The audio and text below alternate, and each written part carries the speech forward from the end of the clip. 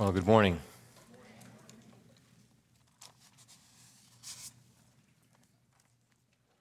I found a note here. Is it for me? Okay. I didn't find anything. There's nothing there. Ephesians 4, verses 31 and 32 will be the focus of our attention this morning.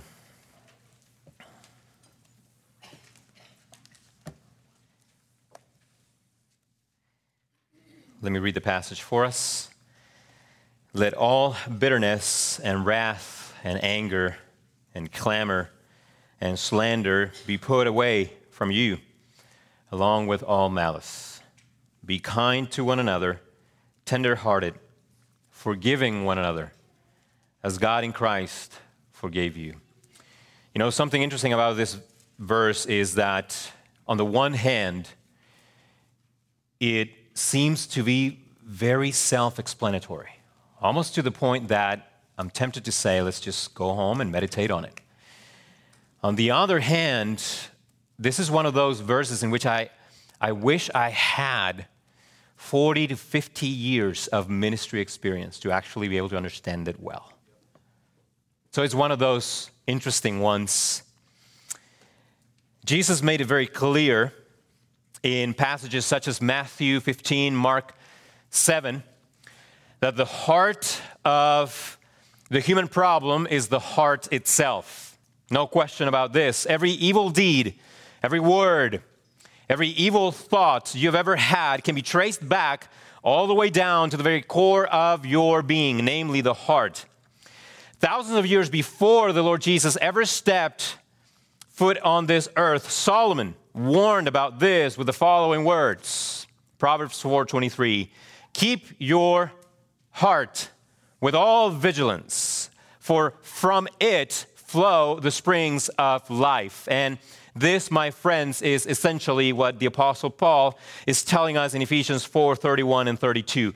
We must keep our hearts with all vigilance, for from your hearts flow all the issues of life. Or, as the Lord Jesus himself told us, from the heart come evil thoughts, sexual immorality, theft, murder, adultery, coveting, wickedness, deceit, sensuality, envy, slander, pride, and foolishness. So, let me ask you this. In the midst of all the tensions in which we find ourselves due to a number of things like COVID-19, in case you haven't heard of it, it's a virus.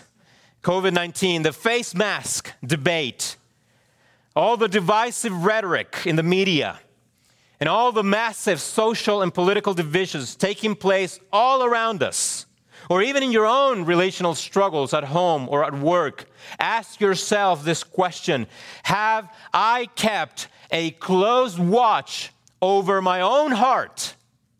Or have I been so busy looking at everyone else's faults that I have forgotten about my own? How is your heart this morning in relation to bitterness, anger, wrath?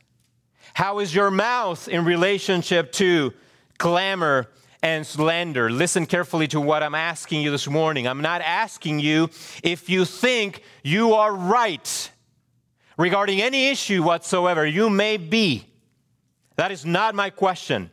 What I'm asking you is this: have you allowed your heart at any point to harbor bitterness, anger, or wrath? Have you allowed your words to become tools for slander? My friends, let me tell you what the real problem is when it comes to COVID-19, face mask, politics, or whatever else you can think of. All these controversial issues can and have been used very effectively by Satan to bring about a whole lot of anger, a whole lot of bitterness, a whole lot of wrath, malice, and even slander from deep within the heart, even among those who claim to be followers of the Lord Jesus Christ. And it is a shame. The truth is, many professing believers were not expecting for any of this to happen. It caught them off guard, and their hearts have given full vent to what was already inside. Let me tell you what I think about all the controversial issues. You know what they are? They are just like magnets, because they simply attract evil affections from the heart to the surface. That's what they are. And that's what we're seeing today. And this is what Paul is warning us about in Ephesians 4:31 and 32. We as believers in the Lord Jesus Christ, who have been united with him by the Holy Spirit, have a holy duty to put all these things to death. Listen, my Christian friend, it simply does not matter what is taking place around you in the world. You have no right to harbor bitterness, anger, wrath, or to use your words for slander. Granted, some offenses are real and some of them are painful, but the imperative to put these evil passions away is never contingent upon the level of the offense or the level of the disappointment that you have experienced. In other words, you should never feel justified to allow these evil passions to take root within your heart. You're never justified. It doesn't matter what it is. You must put them all away. So once again, this is an issue of the heart. So here is my approach for this morning. We have 2 verses in front of us, which means this one thing. This sermon is going to be twice as long. I'm kidding. I'm halfway kidding. So here's the approach, okay? We'll spend half of our time on verse 31, the other half on verse 32. So let me give you just one general observation from verse 31. General observation. And here it is. And if you're following along in your notes, here's where you take notes. There is a cumulative nature to relational sins. Let all bitterness and wrath and anger and clamor and slander, along with all malice. I'm using the word cumulative in a very intentional way. What is cumulative? Cumulative means increasing by successive addition. And that's what we see in verse 31. If you notice, there is a sense of increment in verse 31. Let's take a quick look at the words themselves. First, bitterness. What is bitterness? Well, when I think of bitterness, I think of cereal and milk. When left soaking in milk for too long, the cereal becomes what? Soggy. My daughter always complains about it. She will remain nameless, though. When cereal hits the milk, you better eat it relatively quickly. Bitterness, I think of bitterness like that. Bitterness happens when grievances are left soaking in the milk of extended thought. So the question of bitterness has much to do with our desire to quickly let go of grievances. If you don't do that, you will see the cumulative effect and the nature of relational sins. For bitterness will inevitably lead to the next 2 words, namely, wrath and anger. These 2 words are similar. They have certain differences. Wrath conveys more intensity than anger maybe, but they both serve the same purpose. Both have a sense of uncontrolled passions. And unlike the first mention of the word anger in verse 25, this kind of anger in verse 31 is sinful and motivated by selfish pride and desire. It is like water. Once you reach that boiling point, it will burn anything that touches. This is what wrath and anger do. They burn relationships. But why? Well, the answer, once again, lies in the cumulative nature of relational sins. As bitterness can lead to wrath and anger, these 2 will in turn express themselves how? In clamor and slander. What is this? Here is where bitterness, wrath, and anger give birth to corrupting words. As I said a few weeks ago, this always happens from the inside out, never from the outside in. Our words issue forth from the heart. Clamor and slander are both references to the mouth, These are no longer internal passions, but the external manifestations of those passions. Clamor does not always refer to negative things. For instance, this is the same word that is used to explain the depths of Jesus' prayer to God. In the book of Hebrews, for example, the word is translated as loud cries.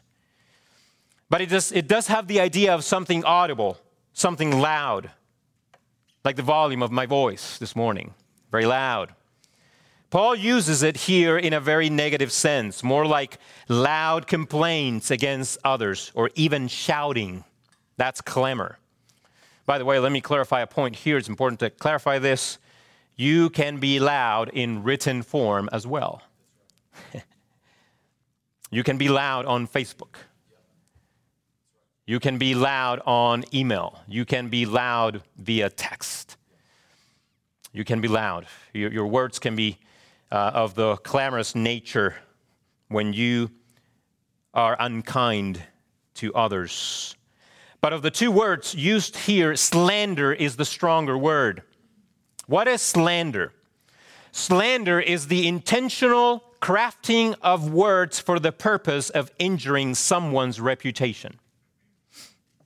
Interestingly enough, you know what the Greek word for slander is? Blasphemia, from which we get the word blasphemy. Blasphemy.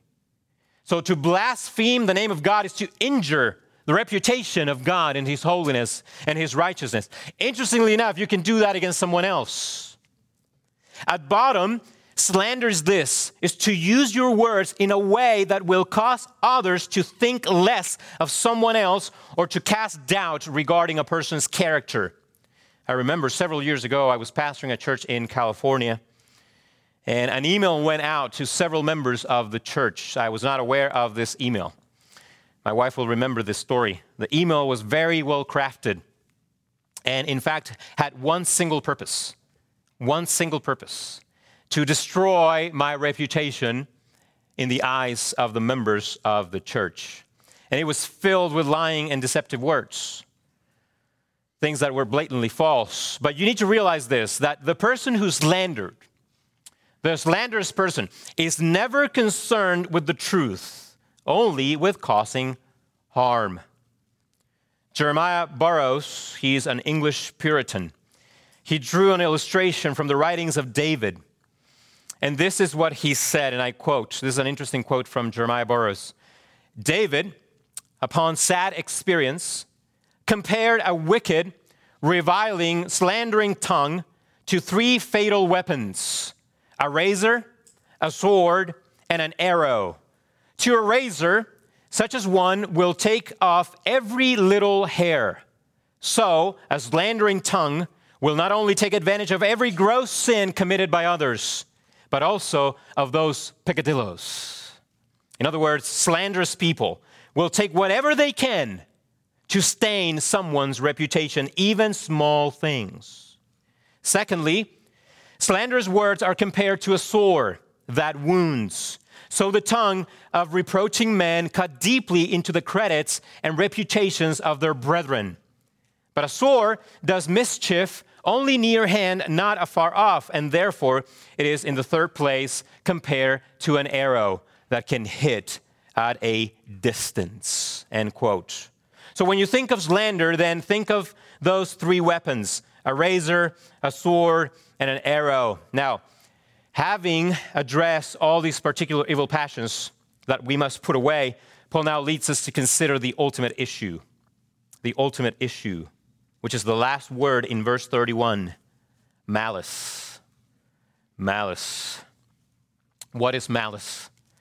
According to Thomas Watson, malice is mental murder.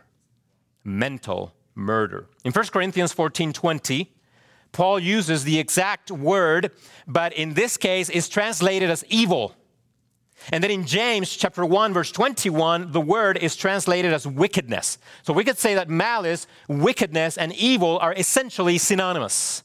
But this word is very, very strong. In fact, one of the definitions of malice goes like this, and I quote, "Malice is wickedness that is not ashamed to break laws, end quote.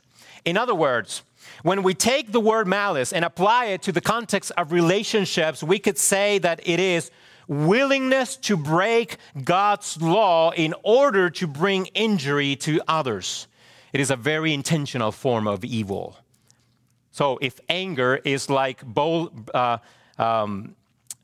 water, malice is like lava. It comes with a rock melting heat. It will destroy everything in its path. Malice is so intense that it conveys the idea of disregard for that which is obviously good in order to achieve that which is obviously evil.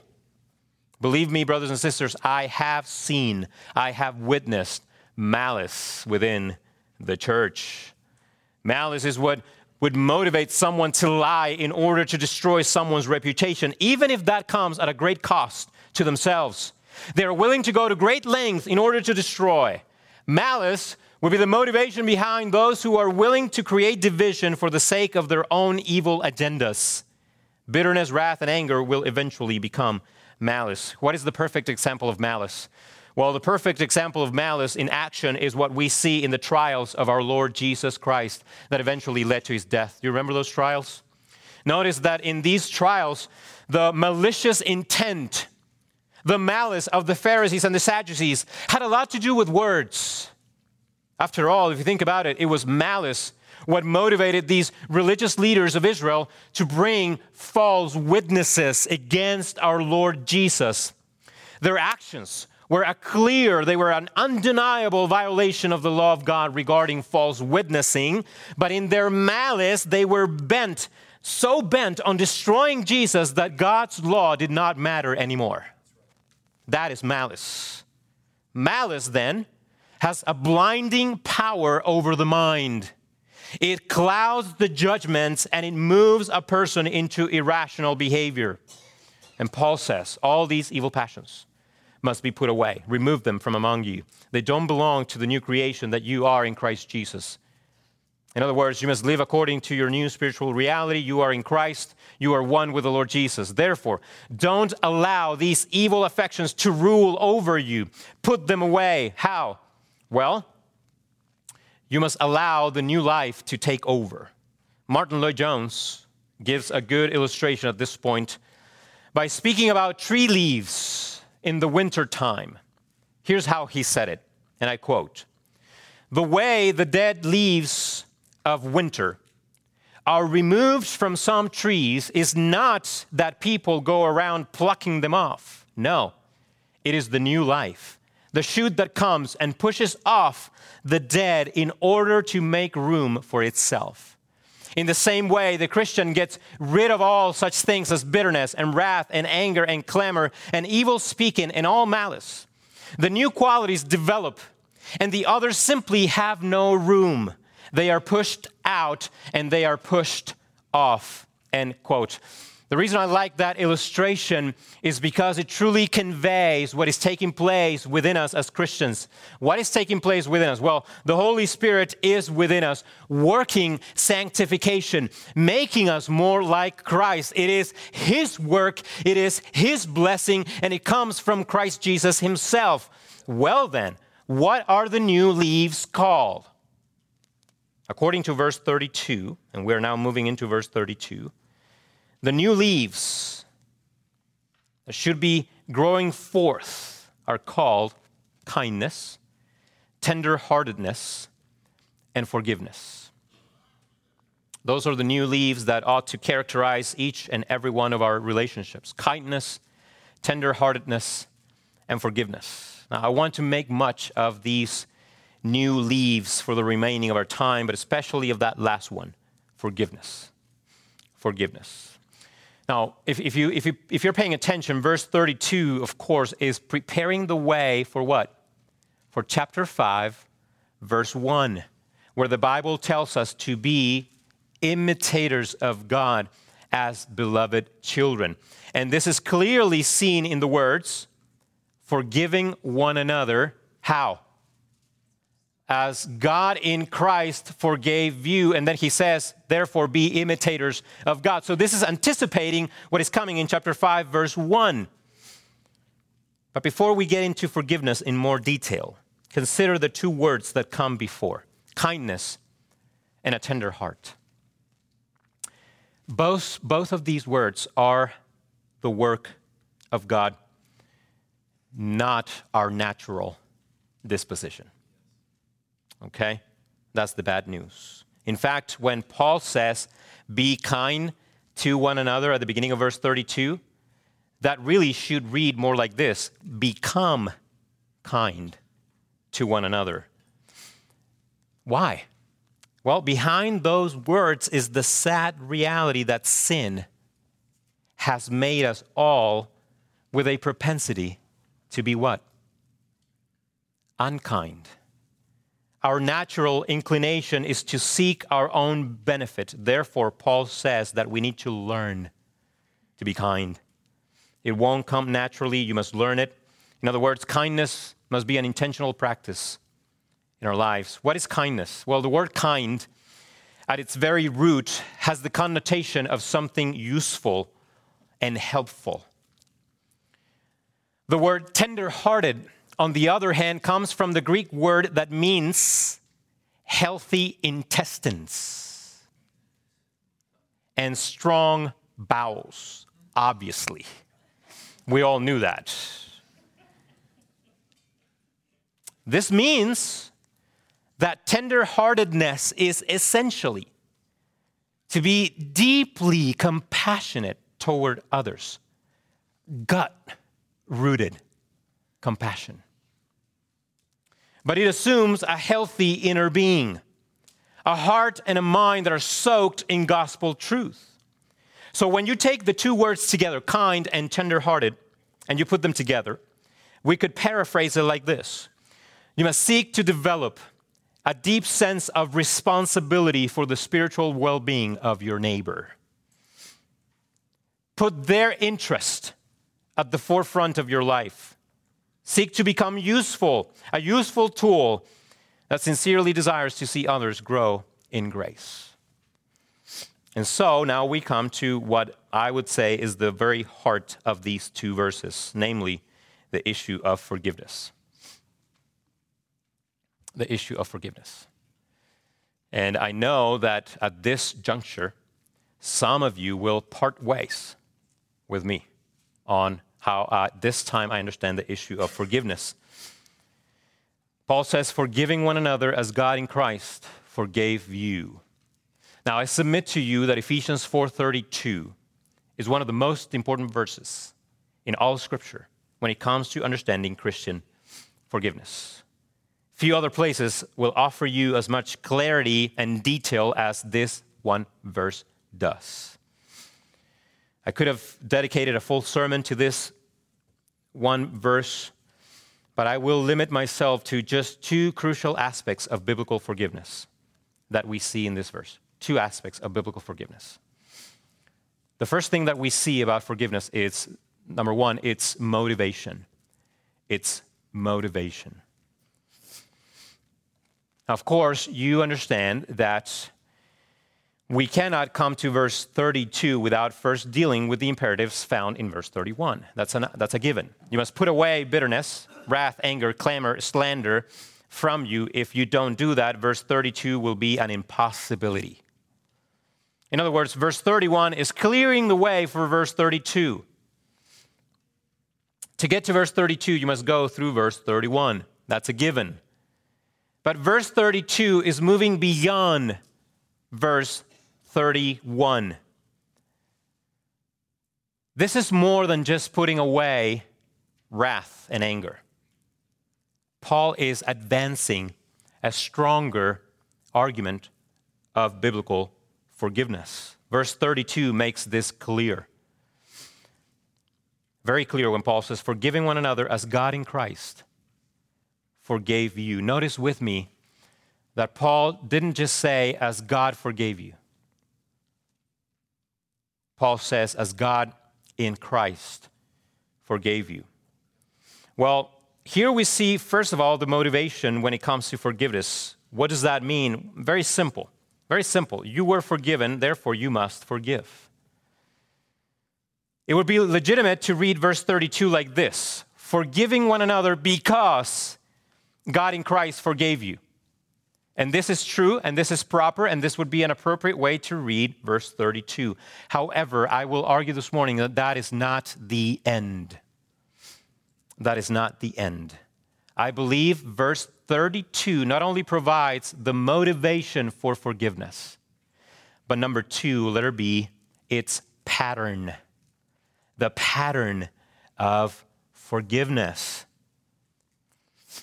Verse 32 reveals that Christian forgiveness is not only motivated by the gospel, but that it is also patterned after the gospel. You see, Christian forgiveness is never content simply with the attitudes of the heart, such as kindness versus bitterness, or tenderheartedness versus anger and wrath. And I need to make this very, very clear. Forgiveness is more than simply putting away all these vices. Obviously, forgiveness cannot take place at all without, verse 31, without putting away those vices. But forgiveness does not stop there. Christian forgiveness is so much more than this. Christian forgiveness goes beyond the attitude of the heart. Christian forgiveness is not just the attitude of your heart toward the one who offended you. Why? Because it is patterned after the gospel. And gospel-patterned forgiveness possesses at least two characteristics that makes it distinct from the worldly understanding of forgiveness. What is the first characteristic? Here it is. Gospel-patterned forgiveness is, number one, if we're patterning it this after the gospel, gospel-patterned forgiveness is the making of a promise regarding offenses. And of course, I am helped here by the Reformed view of Christian forgiveness. Forgiving one another as God in Christ forgave you. Listen, if you take those few words at the end of verse 32 and you just begin to work out the implications, you would never stop. It's huge. Consider the gospel of the Lord Jesus Christ. Think with me on the accomplishment of Jesus upon the cross. What did he accomplish? What happened upon the cross? Well, our sins were imputed to Christ as though he was the one who committed them, even though he never committed a sin. The punishment for our transgressions was given to our perfect substitute, the Lord Jesus Christ. Why was that necessary? It was necessary because God, in his eternal love, in his eternal justice, made the following promise through the prophet Jeremiah, chapter 31. What did he say? I will be merciful toward their iniquities, and I will remember what? Their sins no more. My brothers and sisters, this promise God accomplished in the Lord Jesus Christ. Is there any question about this? As the Lamb died on the cross, God was fulfilling his promise. And now God remembers our sins no more. Does that mean that God literally forgets our sins? Of course not. It means that God does not hold our sins against us. Christ died, and now there is no more condemnation for those who are in him through faith. If Christian forgiveness must follow the model of the gospel, what does that mean for our forgiveness? Well, this is how we must forgive. As J. Adams said, forgiveness is also a promise. When you forgive somebody, you are making this promise. I will not use your sins against you. I will not use your sins as a tool for slandering you. and I will not bring them up against to put guilt on you. This is gospel-patterned forgiveness. Once again, if this is not the case, then what did Paul mean at all in verse 32? I would have no idea. Consider God. God is not just willing to forgive, he forgives in full. It is like what we read in Ephesians 5, verse 25. Husbands, love your wives, how? As Christ loved the church, we must love them to the fullest extent. Now, I will make reference to that verse again in just a little while. Likewise, when it comes to forgiveness, we forgive how? As God in Christ forgave us. We say, I no longer hold these sins against you. This is how God in Christ forgave us.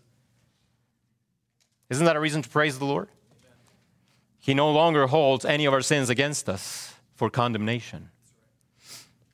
But secondly, gospel-patterned forgiveness involves the pursuit. Can you guess of what? Think about the gospel of reconciliation. Gospel-patterned forgiveness involves the pursuit of reconciliation. If this is not the case, once again, then I don't know what Paul meant in verse 32. Where reconciliation cannot be reached due to unwillingness to either extend forgiveness or repent of the offense, in my estimation, based on verse 32, there can't be true biblical forgiveness to its fullest extent. How do I know that? Because whoever God forgives, God also reconciles to himself. This is a core gospel truth. Whoever God forgives, God also reconciles to himself.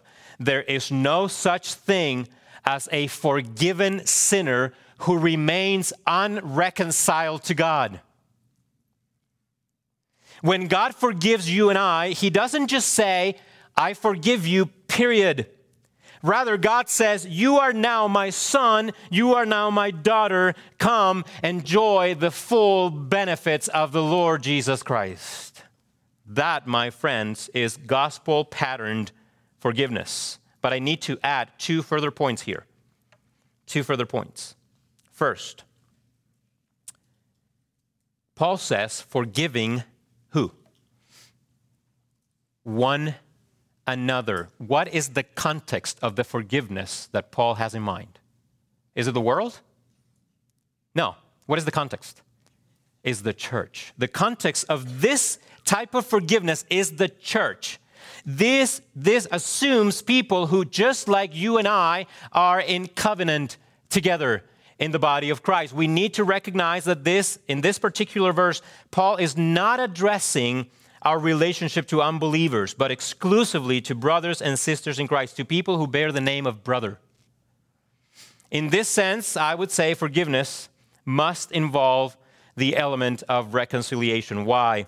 Because if there is no reconciliation among brothers, between two brothers, two sisters, then what is the alternative? What is the alternative? There's a lot of whispering. What is the alternative? If two brothers, two sisters are not willing to reconcile, if there's no reconciliation, well, Christ gave us an alternative. It's called church discipline. It's called church discipline. You see, within the church, forgiveness is a process, the final goal of which is to reconcile. A forgiveness that does not lead to reconciliation cannot be said to be a full forgiveness in a gospel sense. That is the first point I want to mention. The second point is this. The little word that Paul uses in verse 32 is very critical. Paul says, forgiving one another as God. You know that little word in the Greek is one word, it's called kathos. Why do we need to make much of this word? Here's why. gospel-patterned forgiveness is not just what motivates us to forgive. The gospel is not just the motivation to forgive. It is the pattern. It is the actual pattern. Some people want to stop at the motivation, at the heart. It's just simply a matter of the heart. In other words, for some people, forgiveness in the gospel is only the motivation, but not the pattern. I beg to differ. Consider chapter 5, verse 25. I mentioned this once. I'm going to mention it again.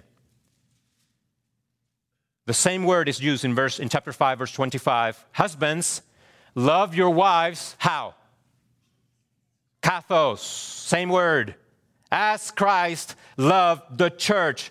When it says, as Christ, Paul uses the same word. I submit to you that when it comes to loving our wives, Christ's love for us is not only the motivation to love them, but it is the actual pattern.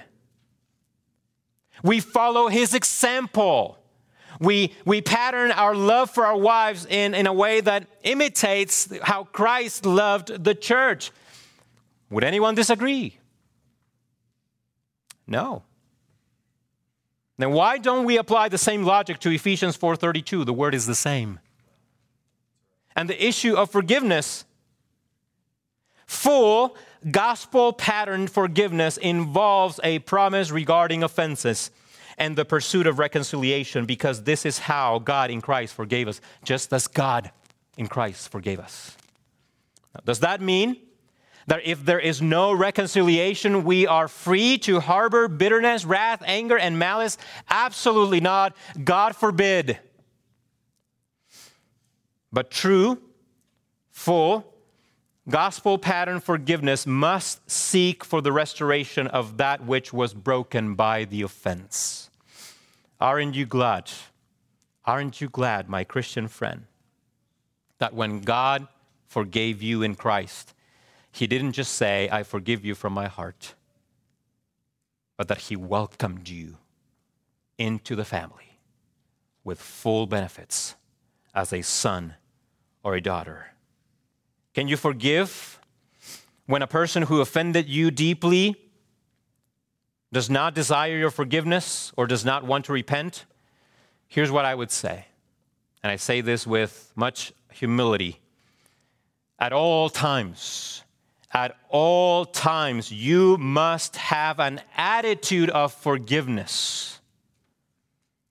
And by no means let your heart be overtaken by bitterness and anger. But I would say that where there is no reconciliation, I would have a hard time calling that gospel-patterned forgiveness. It's like it only goes halfway. Once again, if this is not the case, I don't know what Paul had in mind in verse 32. I know you may have some questions. So I'm going to stop right there, because I have questions as well. But I'm going to give you some points to ponder. Some points to ponder. The first point is this: be aware of the evil vices still present within you. Put away, says Paul, bitterness and anger and wrath. Don't ever allow yourself to come to a place in your Christian walk where you think you are above these evil affections. You will never get there in this life. Don't let your guard down. Make sure that in your daily walk with Christ, you're always applying the cleansing balm of the gospel to your heart and your mind. You must persevere. The second point to ponder is this: grievances that call for forgiveness are expected within the church.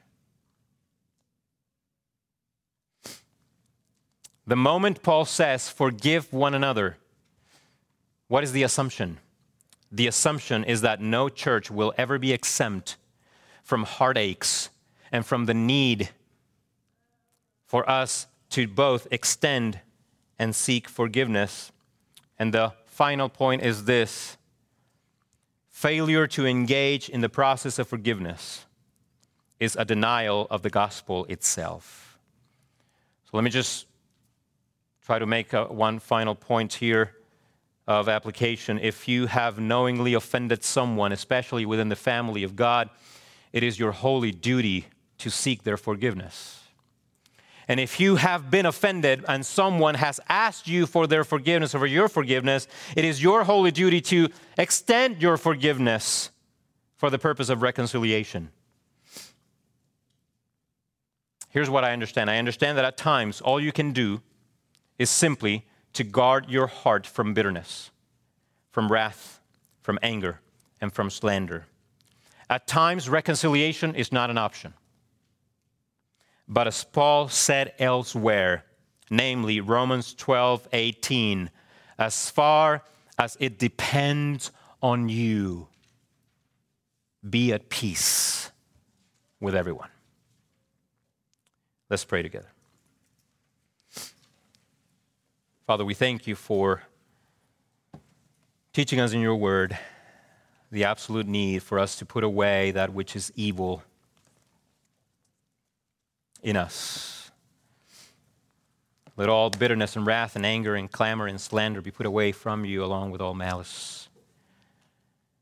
Father, we understand from this that this is not something that we have been able to do to its fullest extent. For we know that there is still indwelling sin. Help us to be on guard.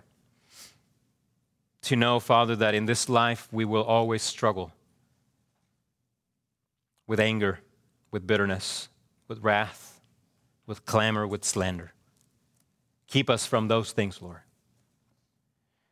And we also pray that you will help us to develop, to become kind and tender-hearted, to be deeply concerned for the well-being of those around us.